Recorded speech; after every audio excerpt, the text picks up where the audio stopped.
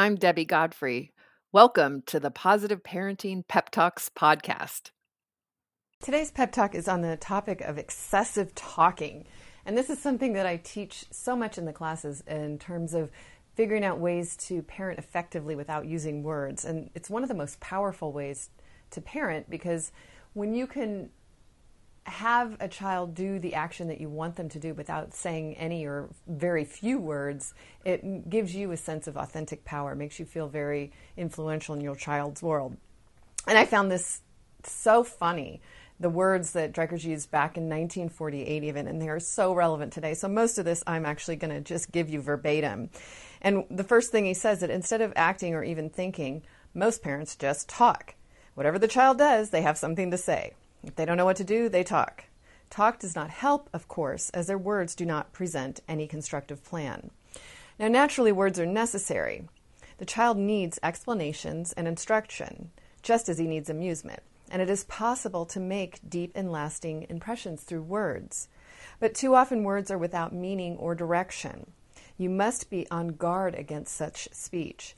Every word that has no effect is superfluous and even injurious. And I love this, that he says that every word that doesn't have an effect is injurious.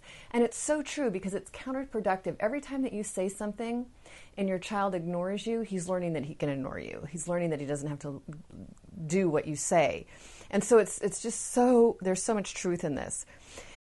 When you need mealtime inspiration, it's worth shopping Kroger, where you'll find over 30,000 mouth-watering choices that excite your inner foodie. And no matter what tasty choice you make, you'll enjoy our everyday low prices, plus extra ways to save, like digital coupons worth over $600 each week. You can also save up to $1 off per gallon at the pump with fuel points. More savings and more inspiring flavors make shopping Kroger worth it every time. Kroger, fresh for everyone. Fuel restrictions apply.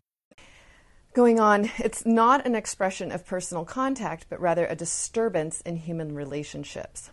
Words can be a means of communication, or they can be a tool of warfare.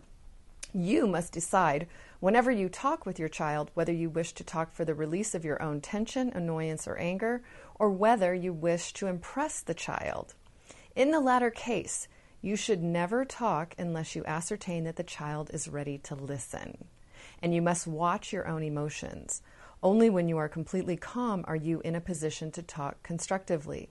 Otherwise, your words have the effect of violence. They are offensive and stir up antagonism.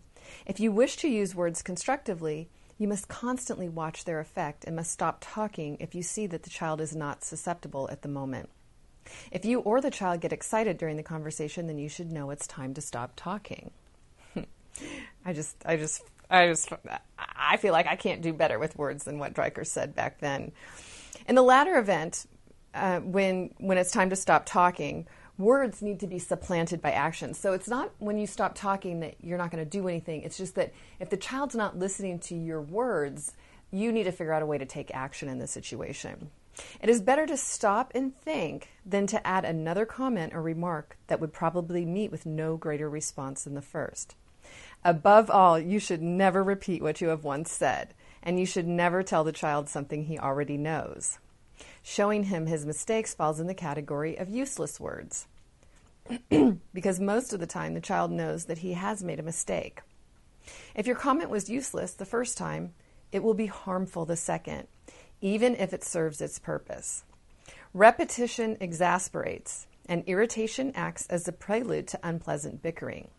You should talk little, think much, and act accordingly. That is, let the natural consequence take effect. Sometimes when the child has done wrong, complete silence will make a deeper impression on him than the strongest words, as silence can be a very forcible expression of disapproval. So today, observe the words you're saying. Are they having an effect? Look at your child before you talk to him. Is he listening? Is there a way that you can ask him, I need to tell you something right now. When is a good time to talk? And make sure that you have his ear, because all the talking where they're not listening is actually harmful. I just love that. Have a great day. Happy parenting. Thank you so much for joining me here at the Positive Parenting Pep Talks podcast. I assume you're here because you're getting something out of these daily pep talks. And wouldn't it be great if more parents could hear more about these ideas for their children? And you can help me in a great way by liking the episodes, by sharing them on your social media, and especially by providing a review on your platform of choice. So if you could do me a huge favor and do that, it would really help get this out to many, many, many more parents. And we can all help our children feel more seen, heard, and understood, which is my life's work, is to make sure that all children feel loved and appreciated and that we can discipline them without breaking their spirit. So I hope that you've enjoyed these podcasts and will continue to enjoy them. And I really appreciate any support you can give me here at Positive Parenting Pep Talks. Thank you so much. Have a great day and happy parenting.